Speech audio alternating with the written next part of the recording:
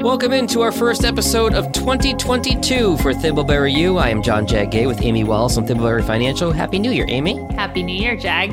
As we've said many times in this podcast before, one of the reasons that I really enjoy working with you is the idea that in addition to finances and money and dollars and cents, you really get into the psychology of investing and the psychology behind what it is that we do, what kind of makes us tick. So today we're talking about the future self, how your relationship with your future self is going to affect your goal achievement. So tell me what you mean by the future self. I need an explainer here. Okay. Well, the future self is what it sounds like. It's the view you have of yourself in the future. So it's not something tricky.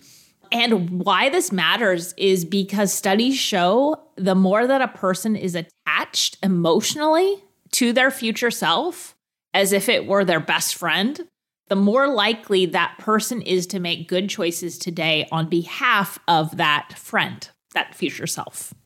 Okay, so it's almost like an accountability thing. I mean, obviously I'm thinking, because I'm talking to you, I'm thinking about this in terms of money. I'm thinking of spend all my money now versus save it so that future me can really enjoy retirement or travel or whatever it is. So on the financial piece of it, that makes a lot of sense. But just it's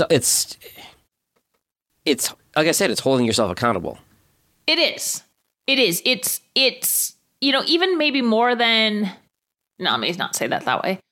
It is holding yourself accountable, but it's doing it from a place of understanding why it's important and not why it's important in terms of just, hey, Jag, I can tell you it's important you save for retirement. It's about knowing for yourself your why. Mm-hmm. And that's really shaped by your life experiences. So this is in an ideal world, we're always looking out for our future self. But let's be honest here, there are some things that can get in the way of your relationship with your future self. What are those? Yeah, it's a great question because there are many things that can get in the way. I'm going to say the first one is going to be one of those biases that we've talked about previously. And specifically in this case, it's present bias. Okay. And you just touched on it. It's the idea that our comfort today is more important than our future well-being. Okay. And really, it makes sense. It's that disconnect, right? And one of the things I talk to new clients about when they're expressing dismay that they haven't saved more is, well, if you don't know the cost of that goal in the future, it doesn't have a price tag today. So why would you do anything different? Right. You don't have that finite goal. It's just this abstract of, oh, I should save money for retirement. Absolutely. But when we can apply a price tag to it, that can help change the action. Another thing that can get in the way is having an image of your future self for the wrong reasons. What do you mean by that? So earlier I touched on the why, right? The why of why you're doing something, why you want something for the future. The image you have of your future self is based on experience. Those experiences have taught you lessons. Mm-hmm. Now, some lessons that we've learned actually come from other people rather than from ourselves. Fair. Right? And so I can tell my daughter she needs to brush her teeth. And I probably, she wouldn't love it if I'm saying this. I'm not saying my daughter doesn't brush her teeth. She actually does. But I can tell her to do that.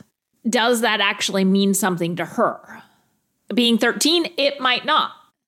Right? Mm-hmm. So if we apply that on a bigger level, when you're little, I talk to my kids jokingly about them joining my practice someday. My daughter has said, absolutely not. My son, he's definitely more of an engineer.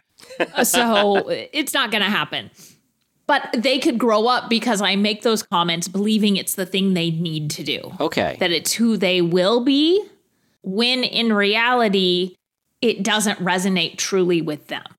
It's not going to be their why. So they could see their future self as, I'm going to be a financial advisor, when there's nothing about that that's actually appealing to them as people. It's because they've heard it so much from me. If I'm understanding you correctly, Amy, how you shape your future self needs to come from internal motivation as opposed to external motivation.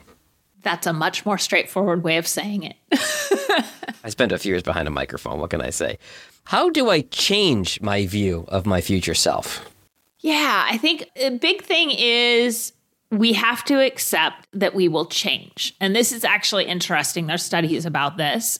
And at least as Americans, we tend to believe that who we are today is who we will be in the future. Fair.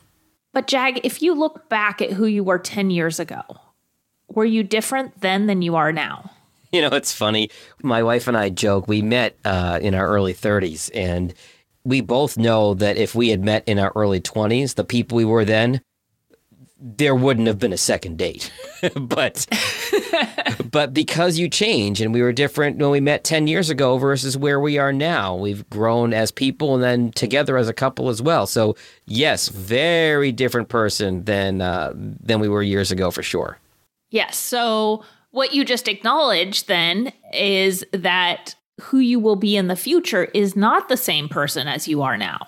Wow. The mind blown. You're absolutely right. Okay. So the first thing to changing your view is accepting that there is a difference. Okay. And then it's really digging into what's most important to you. And how that will affect, your priorities. Again, that internal motivation going forward. Absolutely. So I feel like if I make a decision for present me and not future me, I feel like I'm going to beat myself up over it later on. How do I handle it if I make a choice that doesn't prioritize future self, or a choice that my future self needs and I don't make that decision? Oh, this is so hard, right? And it's a really great question. So Jag, I'm going to turn the mirror around on you again. And let's say that your best friend comes to you and says, I totally goofed. I knew I needed to do this for the future and I didn't do it. What would you say to them? I'd probably say, you've already made the decision. You can't go back and change the decision. How do we make the best decision now with the point where we are now? Okay, great. So you listened. Mm-hmm. You've given them a little grace or empathy and, hey, look, we do that. And then you're going to ask them how they avoid that in the future. Right. So do the same thing with yourself. I like that. Okay. Yeah. You're not always going to make the right decision, but accept that and say, hey, you know what? That wasn't the best decision. They can't all be winners, as the saying goes. And let me say, all right, well, let me learn from that mistake and do better going forward. I like that a lot. And I think then that one of the things you can do is also say, what caused you? Where in this decision making did you go awry? Yeah, get to the how and the why, yeah. Yep, and then you can set yourself up for better success next time. I like that. So understand the process and how you got from A to B to C to D so that you can figure out where in that process you need to make an improvement. Yeah. And Jag, I should say, we're recording this podcast about this. I am no way an expert in this. Okay. Especially for myself. Yeah, I would wholeheartedly agree with that. I think the main thing I've noticed is that, we want to treat your future self the same way you do as your best friend. Love thyself. You see all those self-motivational things online or on memes or whatever they are about being kind to others, but don't forget to be kind to yourself as well and give yourself, like you said, that grace, that empathy, that understanding. So being kind to yourself means being kind to your present self, but also to your future self.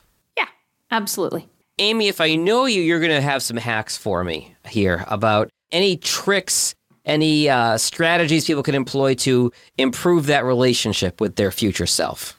Yes, you are correct. I do have some of those hacks. So the first one is just envision. And I know that can sound a little hokey, but spend time with yourself. Okay. Think about the past events that changed your view that I've already touched on. And ask yourself questions about how those events shaped you and what you want to incorporate from the lessons they taught you. My father passed away when I was 6 years old. And there are definite lessons in that. What I really remember is that when I was really little, his favorite thing to do was to go fishing. Mm. And he took me out fishing all the time. Like, those were such special memories. Yeah. And my mom loved to bake. And so there were lots of moments baking with her. And still, when she sends a package of homemade goodies to my family, my kids light up and I light up. It's magical. Yeah. So, there are those things ingrained in us. And I can admit that I want to change it. I have to think about my future self myself and say, those are the kinds of memories I want my kids to have. I want my grandkids to have in the future.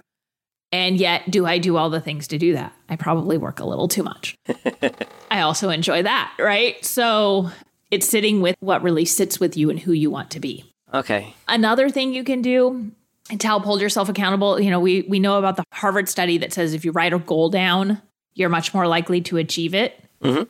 The same thing can go here. Write yourself letters to open in the future. And there's even at least one website that you can go to send yourself an email on a certain date. Ha! 21st century way to do this. I love it. Absolutely. You know, what a cool thing to get an email from yourself that you wrote 5 years prior talking about what you were going to achieve. And by having written that down, you're much more likely to have gotten there. I like that. In doing that, though, it looks like it's very important to be including the hows and the whys because you've got to make those real for you. That's fair. Okay. And what's super interesting also about this, this isn't so much of a hack, but I think it's important to know, is it appears that the further out you focus in your life, the more it changes your behavior today. It seems like the opposite would be true, that if I focus on what I want in a month, I'm more likely to make the changes now. But in reality, the studies are showing that the further out you focus, the more you will make a change today. So focus in the long term. And in this, give yourself deadlines. Yeah. You talked about accountability earlier, Jag. Giving yourself deadlines for here's when I'm going to do these things.